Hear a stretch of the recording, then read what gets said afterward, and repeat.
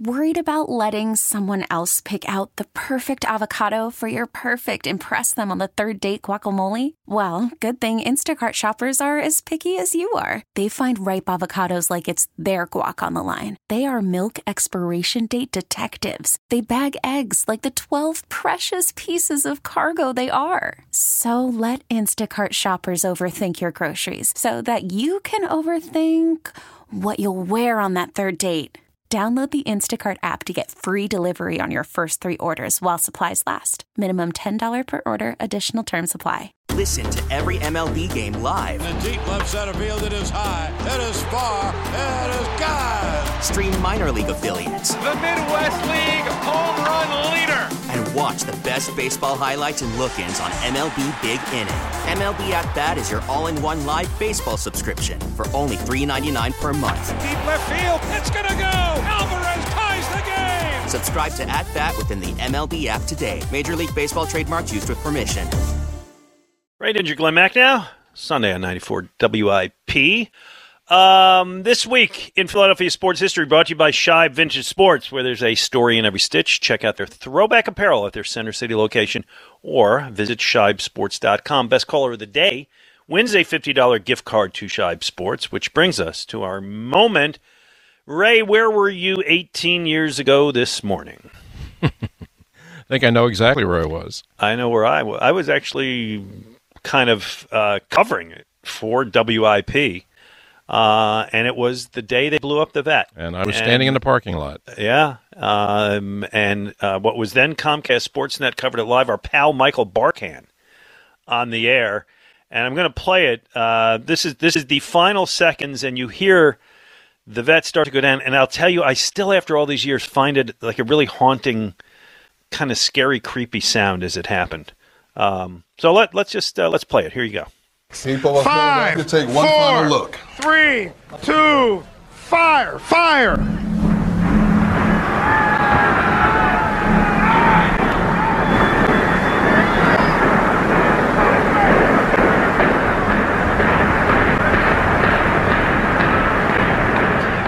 Ray, it sounded like a train rumbling by as it kind of the explosives detonated section by section. Right.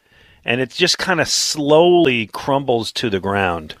Yeah, if you remember, it actually didn't for a moment. Yes, like all the charges went off one after another, and they went in a circular way around the building, and you saw all of it, and then they stopped, and then nothing happened for a moment, and then you saw the vet shudder. Yeah. And then it all came down. Yeah, it was kind of frightening. It was cool and frightening. And by the way, how about Mayor John Street screwing up the countdown? I know. What happened to 1? Do you remember? Yeah. Do you remember who pushed the plunger? Yes, it was the Fanatic and Greg Luzinski. Correct. It was the Fanatic and the Bull pushed the plunger that blew it up. And here's the thing that it is for me one of the most momentous times I was on WIP. So indulge me just for a personal story here for a moment. Sure. The night before the vet was blown up, I was on the air. I was doing 7 to 11 at night then. And Ray, I had always thought the vet was a dump. I always thought the city deserved better. It was a concrete donut. But I also understood what it meant to the people who had spent, 33 years cheering there and booing and swearing and freezing in the seats. So I did a tribute show the night before. Wilbert Montgomery's run and Mitch Williams leap off the mound, and my lines were jammed, and people wanted to share their stories. And I decided as I'm doing the show that we needed to say goodbye in person to toast it before moving on.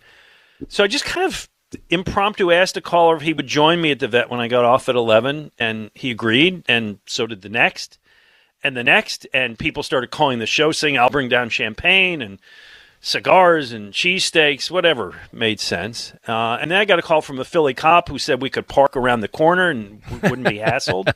I mean, it's like, hey, thanks. So when my shift ended, I headed down there. And, Ray, I thought I was going to find 30 fans, and there were 300 people. Yeah. And the corner of Broad and Patterson was mobbed with folks who had listened to my show and wanted to hold that impromptu Irish wake for the joint the night before it went down. And they were from, South Philly and Southampton and Camden and Conshohocken. And for an hour, it's like from past midnight, we're toasting the vet and lighting cigars. And somebody started a newspaper fire in a trash can, to keep it warm. It was cold. And the cops were great about it. And we raised glasses of whatever booze people had to Buddy Ryan and Tug McGraw. And I remember there was a big one to Wendell Davis's knees. And we toasted till there was nothing left to toast. And we sang, right? Fly, Eagles, Fly, at least a dozen times. And for one last time, the vet was this magnet that drew people from all parts of town, every race, all kinds of education, every background, which is really what you and I have always talked about. To me, is the great part of sports. That's the magic of sports right there. Is it unites people. Right. And we hugged and we went home. And the next morning I went up and everybody watched as they blew up the place. And for me, it was one of those nights where I just really appreciate fans. And I've said this to you before, and I've said this, but it really is kind of my thoughts on this. Athletes come and go. Even the biggest stars. They're mostly here for a while, and then they leave. Claude Giroux. Coaches get fired. Owners sell to the next rich guy. But the fans are forever. The fans are the lifers. And for me, that night with the vet was that. Mm-hmm. So that's my recollection. No, that's great. That's great. And it was a great idea on your part. And it doesn't surprise me at all that you had that many people turn out. I mean, because it doesn't. It's a great idea, but the idea that I'm sure that's exactly what I would have expected. And I don't know if it would have been true in any other town, but it certainly works in Philadelphia. And I have a question for you. Yeah. So again, I moved here in end of 1986. And I thought the vet was a dump. I didn't like it for baseball. I didn't like it for football. It's like, this is, and I knew this is what they had in Cincinnati, St. Louis, and so on. I've been to those round concrete stadiums. Yeah, it was never good for baseball. But I was amazed at how people here loved it. And obviously they didn't love the stadium. They loved their experiences at the stadium. Exactly right. But when it was built, 1971, right? Young Ray Didinger goes to the vet for the first time, gleaming, sparkling. Mm-hmm. That AstroTurf, spotless. Mm-hmm. Well, yeah. Initially, I got to assume, right? Well, it was spotless, but it had a lot of holes and a lot of ripples in it. Oh, even at the start. Okay. What did you think? What did people think when it first came out? Was it like this miracle future? This is what it's going to be? Yes.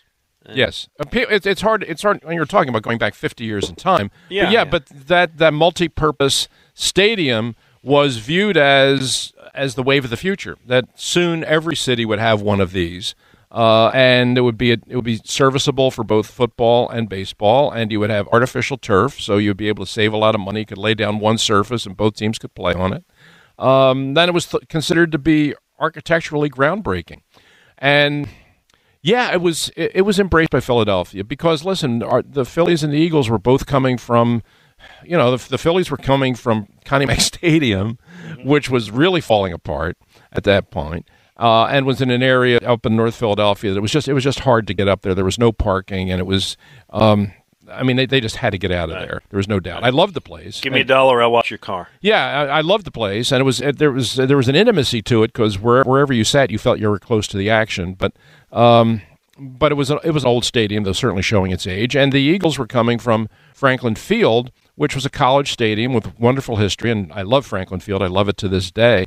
But the locker rooms weren't adequate, and when we walked into the vet the first time, and I remember when they walked us into the Eagles, opened the door to the Eagles locker room, and we walked in, it was, oh my God, I can't believe this. The locker room just seemed to go forever. And the training room looked like the Mayo Clinic. I mean, compared to what they had at Franklin Field. So it was viewed at the time as a quantum leap into the future and a huge improvement over what we had. Now, by the time you got to town, that had certainly begun to show its age, and the problems with AstroTurf at that point were well known. We had seen the injuries and we had seen what had happened there, so everybody had become aware of, okay, well, this AstroTurf thing it's not quite working out the way we thought it was going to work out. So all the warts and all the problems were certainly in evidence by then. but the memories of the place are the memories of the place. And what you said about, the stars, even the great players come and go, and the coaches come and go, and even the owners come and go, but the fans never come and go. And they truly are the heart and soul of the franchises. And people, that's what people identified with the Vet. And, when I went down there that one time, when I was working for NFL Films, Steve Sabol asked me to produce a show called 6 Days to Sunday. So I actually got to live with the Eagles and the coaching staff for 1 week while they prepared for a game. Mm-hmm. So I actually got the coach and player experience for a week. And this was year 2 of Andy Reid. So this was 2000. And that week to me was an eye-opener because it was the first time I really became aware of how inadequate the Eagles facilities were compared to what I had seen in other cities around the league. The coaches' offices were real cramped and dreary. There were no windows. The audio-visual component, the film component, that was way behind the other teams. It was the locker room, the training room, which were sort of groundbreaking in the 70s, were certainly no longer that by 2000. At the end of that week, after having been with the coaches and having lived the life for just 1 week, I understood why Jeff Lurie and Joe Banner were so determined to get their own place. They really needed it because by then it had been so far surpassed by the other teams that in terms of facilities and what you could offer to free agents to come to play for you, they just were no longer competitive. Yeah. Yep. All right. I'm glad we covered that. Let's get some calls in here. Bob in Delran joins us. Hello, Bob. Hey, guys. I talked to you yesterday, and I'm going to continue my point about I don't want Zach Pascal. That's like the pathway to mediocrity. I mean, I need something that can affect. Didn't we talk about this? Didn't we talk about this yesterday? Yes, but here's my additional point. There's an additional 2 things. Eagles freed up, I think, approximately, and correct me if I'm wrong, between $15 to $16 million in the cap. I think Slay and with the Fletcher Cox. Yeah, they just redid Slay yesterday. Situation. Yeah. Now, here's the guy I want to go for, and I don't want to get Mr. Mediocrity. I want to get Cole Beasley. God, no. Oh, no, why not? No, I would take Pascal over Beasley in a second. Oh, God, no. Oh, God. Hey, Bob, I don't mean to be rude to you, but I really still like to adhere to the call us once a week thing. I know a lot of the shows don't, but I always thought that was a great policy. So we were delighted to talk to you yesterday. We'll be delighted to talk to you next week, once a week on our show. Ray, Cole Beasley, I'm not interested. No, I'm not. I mean, you're talking about a similar kind of guy. You're talking about a slot receiver, which is what Pascal is, and it's certainly what Beasley is and always has been. And he's been really good. I mean, for a long period of time. I mean, he's kind of what you're looking for in there. But I think, he's up in years now. I don't think he has a whole lot left. And Pascal is a similar kind of player, younger and bigger. I know this guy called yesterday and was talking about he didn't like the idea of Zach Pascal, and he plays in Indianapolis. He's a free agent now. There's been a lot of chatter that Nick Sirianni, having coached him in Indianapolis, would be interested in bringing him to Philadelphia. I actually don't think it would be a bad idea. He's bounced around the league, but he found a home plan for Sirianni in Indianapolis. And if you look at his tape, it's not bad. For a slot receiver, guy that's got some size and some versatility, I don't think it'd be a bad pick. Obviously, Bob has issues with it, but I don't. Yeah, I'm not opposed to it on its face. It's just that when we went over the list of all the wide receivers who have switched teams, Pascal's doesn't probably crack the top 10. No. So at this point, sure, but I thought they needed a more serious upgrade. Yeah, the one guy that was sort of a free agent slot receiver that interested me was Braxton Berrios, the kid from the Jets, because he's a really good slot receiver, young, really developing. You can kind of see it coming with him, and he's also an excellent kick returner. So, I mean, he gave you a lot of value in a lot of different They didn't have that last year, that's for sure. No, and I really liked a lot about him, but I just had a feeling that I said the Jets aren't going to let him go. They got the money. They're going to keep him, and they did. Yeah, and just one more time, I respect and appreciate all our callers. I really do, and I know we make you hold for a while because Ray and I have a lot of stuff we want to cover. But once a week, once per show, or once per week for us is pretty much what we're looking to do. Harvey in Somerton, you're on with Ray and Glenn. Hey, Harvey. I like that rule, Glenn. Thank you. Thanks. Yeah, Ray, I'd like to congratulate you on your award. Oh, thank you. Deserved. Thank you, Harv. I wanted to talk about NFL football, but first, you're talking about WIP, and my father told me that if you went downtown, this was like, I guess, during the 30s, and you went past Gimbel's, John Facenda would be broadcasting in the window of Gimbel's. I found a picture of that. Yes, the and this is even when it started in 1922. Right. It was, Ray, they broadcast live from Gimbel's, and you could walk by and see whoever, I don't know if it was John Facenda or whoever it was, you could walk by and see him broadcasting. That's pretty cool. The reason was because a lot of the radio stations were started by the department stores, and Gimbel's started WIP. Sell radios. Yeah. Now, I wanted to talk about you got a lot of movement of quarterbacks. You got Trubisky going to Pittsburgh. You got Mayfield wanted to go here. They talk about Matt Ryan going there. And my concern is that most of these quarterbacks don't have a long shelf life as far as starters. And I'm just wondering, how will that affect the Eagles draft next year if they're looking for a quarterback in the draft? Ray? Well, and you mentioned some guys, quarterbacks that are on the move. I think you could probably add to that list Jimmy Garoppolo. I think he's right. I think he's going to be moving too. I don't know. I mean, the whole landscape will be different a year from now. I mean, who would have foreseen a lot of the stuff we've seen this year? Situations just develop. Tom Brady might retire and unretire again. Things in a year's time, things change a lot. To me, I think that the one thing I think you can count on in next year, if you're thinking in terms of the Eagles maybe being in position to draft a quarterback next year, if you don't think things work out with Jalen Hurts, I mean, Bryce Young is the guy. I mean, at Alabama, I think he will. It would right now, if you were to ask me who I think is going to be the first pick in next year's draft, it would probably be him at the quarterback position. If you're lucky enough to get him, I think you get him. To me, he looks like he's the guy that's got the ability to be a franchise quarterback.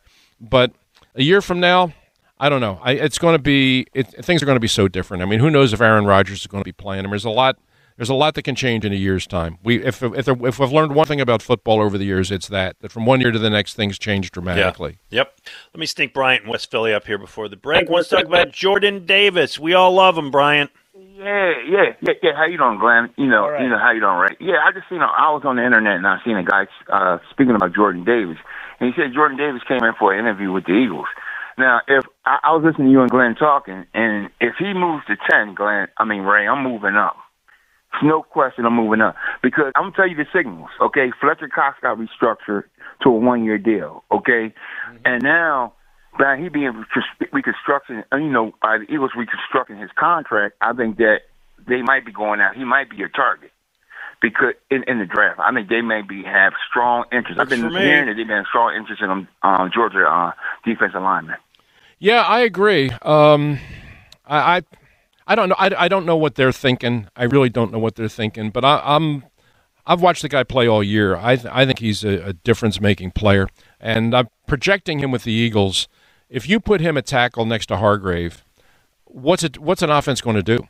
Who are you going to double? Exactly. Are you going to double Davis? You probably kind of have to, but then you're singling up Hargrave, and he's going to be a playmaker. If you're going to double on Hargrave because he's the veteran, then you're going to block Davis one-on-one. Good luck.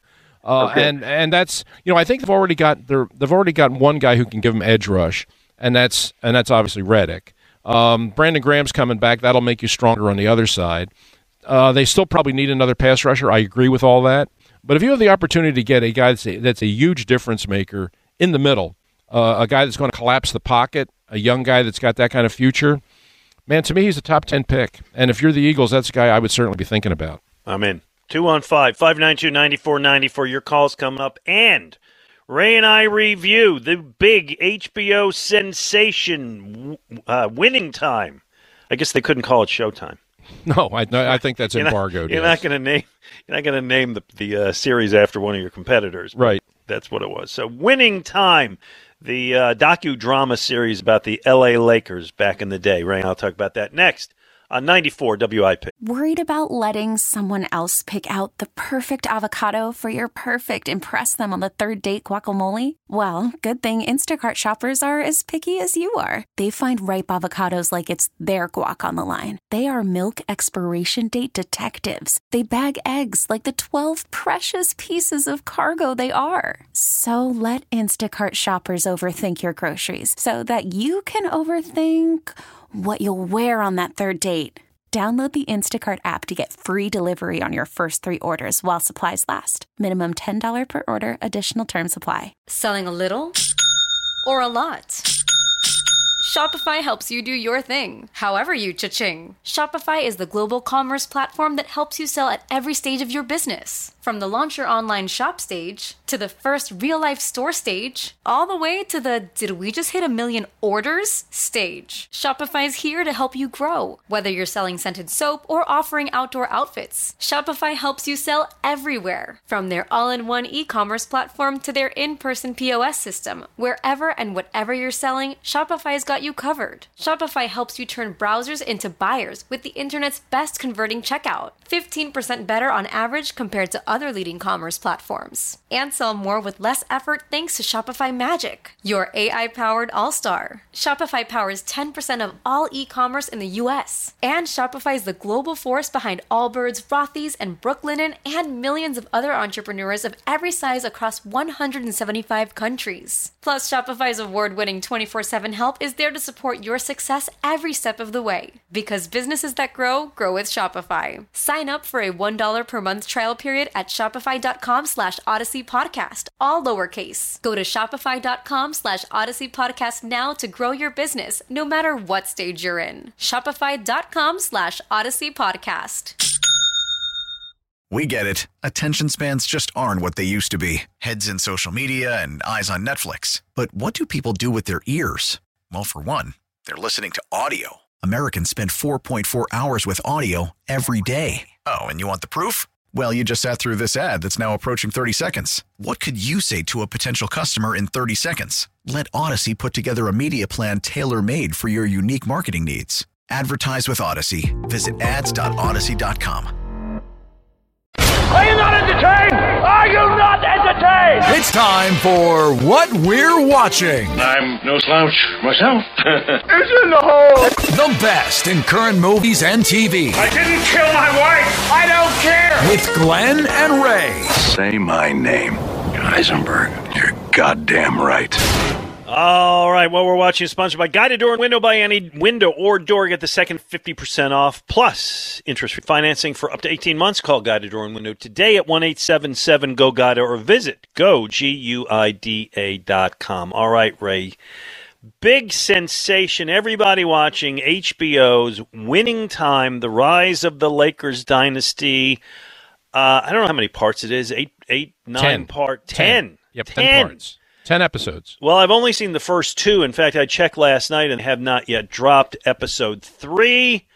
I'm just going to say a couple words. I'm going to turn it over to you, and then I figure I'll come back. I find it highly entertaining, occasionally comedic, fast-paced. A little too cute for its own good, certainly. The characters trying to break the fourth wall and all that. And I think it is a historical piece that probably doesn't give a hoot about accurately reflecting history. Mm-hmm. But it's about, just to tell people, it's about the L.A. Lakers in the Showtime era, starting in 1979, when the Lakers are going to be sold to Jerry Buss and draft Magic Johnson with the first pick, and goes from there. I'll turn it over to you for some of your pithy thoughts. Yeah, I don't like it. I really don't. I warned you. Yeah, and I feel bad. I feel bad doing this because Adam McKay, who wrote it and directed it, is a local guy. I mean, he wasn't born here, but he kind of grew up here out in Malvern, and he went to Penn State, and he went to my alma mater at Temple. So he's got some local roots, and I just don't like his style of filmmaking. I mean, I've seen his other films. I saw Vice, the story of Dick Cheney. I saw The Big Short. I haven't seen Don't Look Up, which is actually nominated for an Academy Award. But he has this device, and you mentioned it, where the characters turn and address the audience. It's called breaking the fourth wall. And sometimes it works, but it works better on stage than it does on film, is the best way of putting it. And when I see it on film, I find it very distracting. I really do. And I thought he used it a lot in Vice, the Dick Cheney movie. Characters were always like turning to the camera and talking, and it was just I just don't like it. And they do it a lot in this, and I knew as an Adam McKay project that they would, and I just find it really distracting. And look, I was around that Lakers team a lot because they were and the Sixers played for the championship a whole lot during that era. So I was around all those guys. I was around Jerry Buss. I was around Jerry West. I was around Pat Riley and all of those guys. And I just find the casting very problematic. I mean, John C. Reilly is a good is a good actor, but I don't see him as Jerry Buss. You put him in Talladega. See, I don't know Jerry Buss. I've never met Jerry Buss. Yeah. So I can't reflect on that. And I don't mean to stop you here. I find him very fun, and he's the best part of the thing to me, to be honest with you. But it's because I don't know what Jerry Buss was. Yeah. I mean, I know who he was, but I never saw him. I don't know how inaccurate it is. Yeah, I guess the fact that I was kind of around it, and I was kind of around those people, makes me. I find casting very problematic. I mean, they make Jerry Buss seem like a clown. I see, and I have a bigger problem with how they portray somebody else. Well, Jerry West? Yes. Yeah. Jerry West is, in this thing, this nasty, depressive, alcoholic, just miserable, profane SOB, completely temperamentally unsuited to do anything. Right. It may be the truth. By the way, Jeff Pearlman wrote this. We had Jeff Pearlman as a guest on the show, I think with his USFL book. Maybe? Yeah, and his USFL book, which is called Football for a Buck, is very good. I highly recommend it. It's a great book about the USFL. Right. So he wrote the book on which this is based, which was called Showtime, and I'm guessing that it's accurate that Jerry West didn't want him to draft Magic Johnson because he thought he was too tall to be the guy who brought the ball up the court. And that's all fine and well, but that doesn't mean that Jerry West was just this, horrible, nasty guy who literally in episode 2 curls up in the corner in his underwear, unable to function. Right. I imagine he's not happy. They portray Kareem Abdul-Jabbar as just a first-class jerk. Mm-hmm.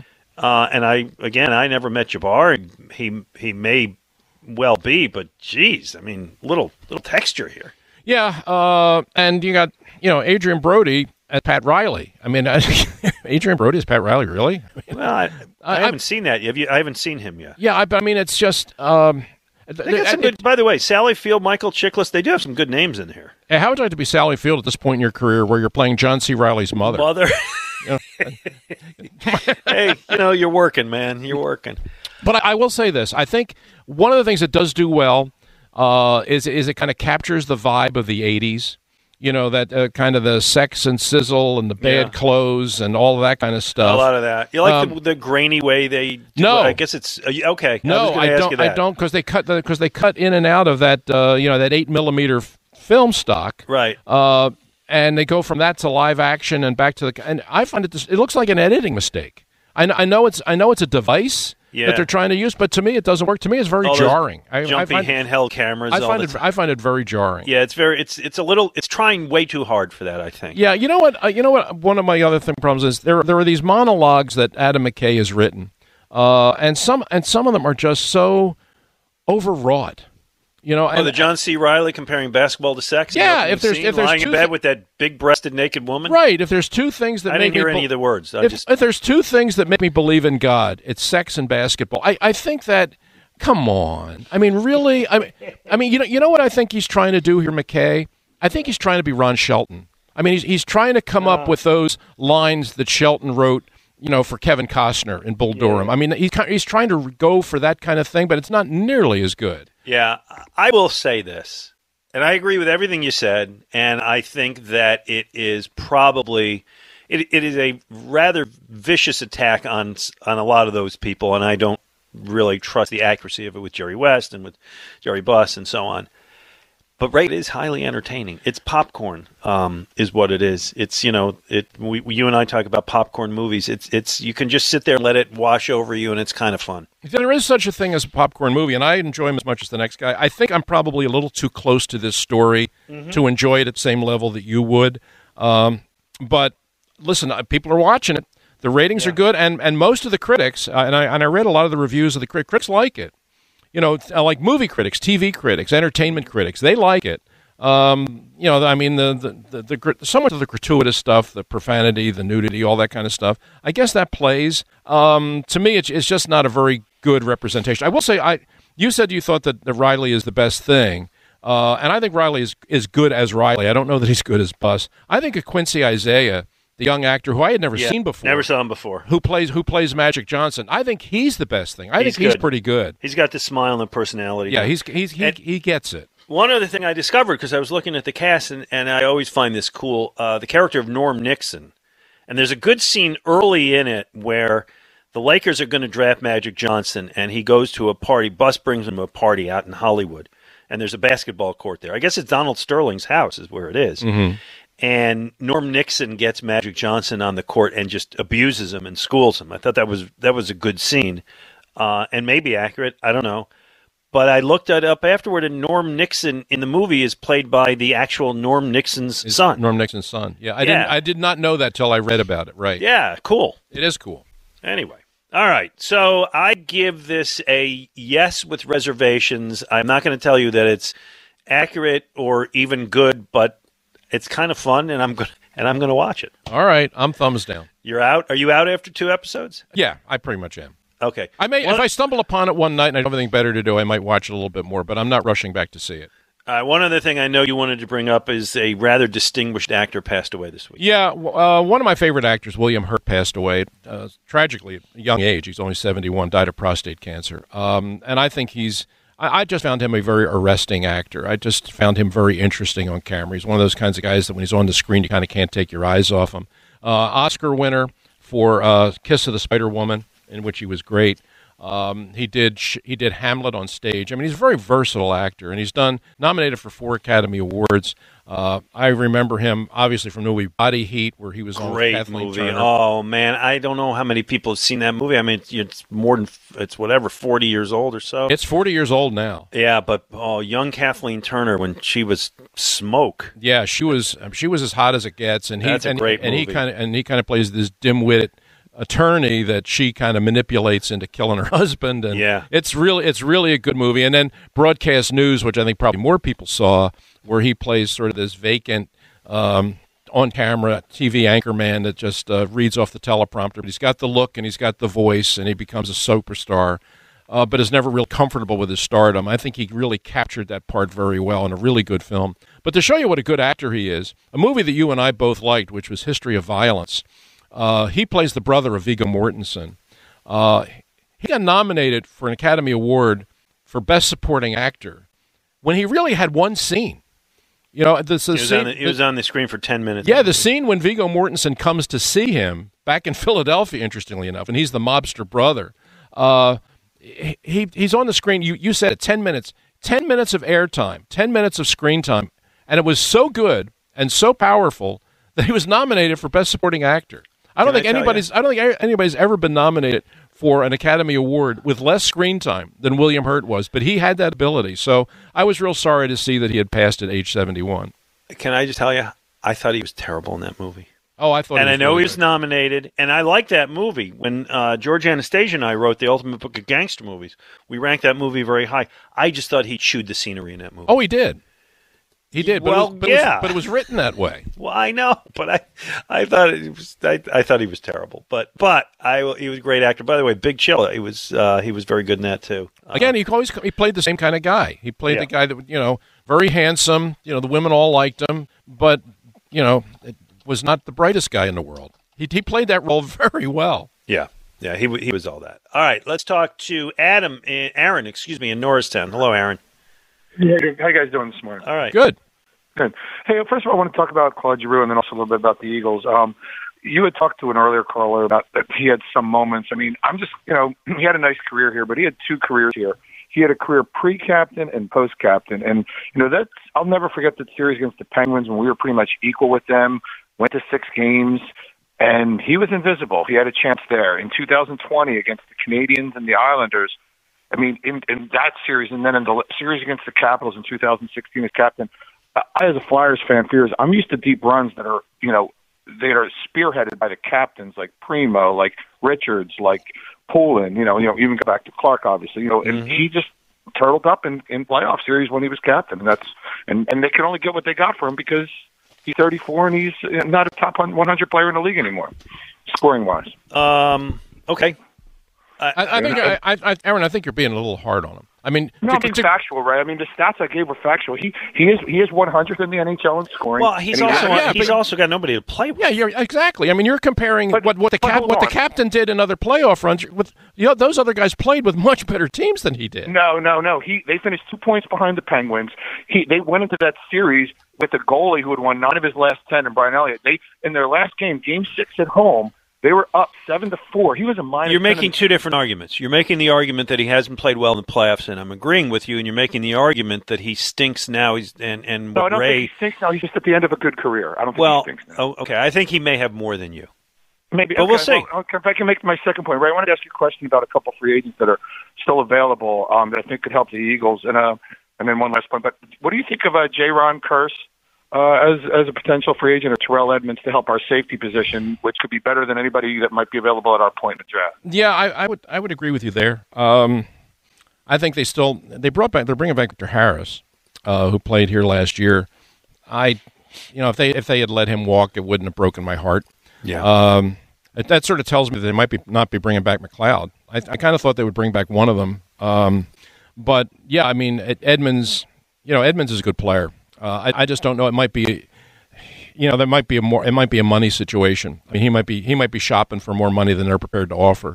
I definitely thought they needed an upgrade at the safety position. I was a little surprised that they brought back Harris, but the guys that you mentioned, I think, yeah, would they have been upgrades? I agree with you. I think they would. Can I hold on to my Tyrann Mathieu dream, at least for now? Sure, go right ahead. I mean, would you? He's 30. Right. The other guys you're mentioning, Edmonds is 25, right? So who was the other guy you mentioned? I'm trying to remember who was the other guy you mentioned. Did you say Ronnie Harrison? Maybe I'm not sure who he said. But anyway, Tyrann Mathieu is 30, but he's, as we say, he's a guy who makes plays, which they don't have. Yeah, and he's a dynamic kind of player. Oh, yes. J-Ron Kurse. Okay, J-Ron Kurse who played for Dallas. Dallas, yeah. Right? Yeah, and a good player. I like Edmonds at 25. I think he's just going to continue to get better. Listen, Honey Badger is. I had my doubts about him coming out of college because he comes with a certain amount of baggage, but there's no question he could play. And he was a huge difference maker with Chiefs. I mean, when he went to the Chiefs, he was kind of the leader and the rallying point on that defense. And he can still do that for you. And even at 30, I think he can still play. It looks like he's still got some game left. I just think it's a money thing with him. I think he's looking for more money than the Eagles are in a position to offer. Yeah, but if they were to bring him in, yeah, I'm on board. Hey Ray, before we go to break, but at noon, Todd Zalecki is going to join us from MLB.com. We've got to talk some Phillies with their dynamic new lineup. But before we go to break, Ray, let's say I want to go to theater sometime next month, and I really don't want to go up all the way to New York. You got any thoughts? Yeah, you don't have to go all the way to New York. You just have to go as far as New Hope. Lovely New Hope, that beautiful arts community, which is always lovely in the month of April. We are bringing Tommy and Me back for a 6th year, and this time we are going to the Bucks County Playhouse in New Hope, and we're going to be opening on April the 7th, and we're going to be playing through Easter Sunday on the 17th.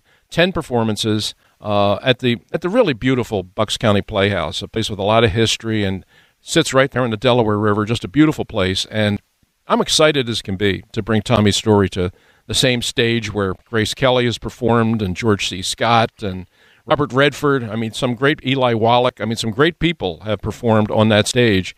And we get to bring Tommy and Me there next month. So I'm really excited about that. April 7th through the 17th. Go online to Bucks County Playhouse. Order your tickets now. We got a great group of talkback hosts that are going to do the Q&As after the show. You are doing the first Saturday night. Yeah, I think it's looking forward to that. April the 9th, you'll be there doing the 8 o'clock show. So, and Harold Carmichael is helping us open the show on April 7th, opening night.